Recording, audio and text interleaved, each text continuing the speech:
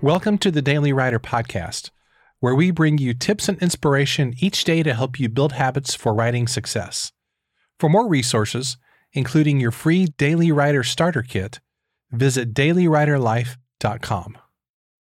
This week here on the podcast, we've been talking about ways to be a more productive writer. Here's a question that I want you to consider. Why don't people finish goals that are important to them? Well, there's probably a lot of answers to that question, and one obvious reason is that people simply get tired and they don't see a lot of progress toward that goal. Take writing a book, for example. If you're a perfectionist, writing a book can take you a long time because you're trying to both write and edit as you go. When you take that approach, it's easy to get discouraged and just quit. I know because it's happened to me before. One time a few years ago, this has been probably 6 or 7 years ago, I spent a couple of years working on a book, and in the process, I literally compiled 150 pages worth of notes. So get this mental picture going. I literally wrote a whole book's worth of notes for this book, yet I never finished the actual book. And the reason is that I was caught in paralysis by analysis. I was really stuck, took a ton of notes. I read multiple books on the type of book that I was working on, and I think I wrote maybe 3,000 or 4,000 words of the actual book, and then I just gave up on it because I just got so enmeshed in being paralyzed that I wasn't sure where to go. I know it sounds ridiculous considering what I do for a living, but this was back when I was a college professor and I was just sort of figuring some things out, and I got really stuck. But my goodness, it's easy to do when you're focused on trying to make something perfect.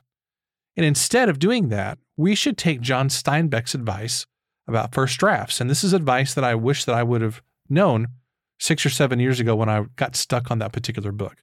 John Steinbeck said, "Write freely and as rapidly as possible and throw the whole thing on paper. Never correct or rewrite until the whole thing is down. Rewrite and process is usually found to be an excuse for not going on." My goodness, isn't that great advice? Once you have outlined your book, try to get the first draft done as fast as humanly possible. And when you do this, this will give you incredible momentum because it's easier to work on a book that's complete. It's really hard to stay motivated to work on a book whenever you are writing and editing and trying to make it perfect as you go along. Because you can spend weeks or months working on that one chapter or those couple of chapters. And, if you kind of extrapolate the timeline out of that, it could be years before you get that sucker done. So write that first draft as fast as possible. Make sure you have a good outline. But don't try to make it perfect. Just have a good solid outline, then write that sucker.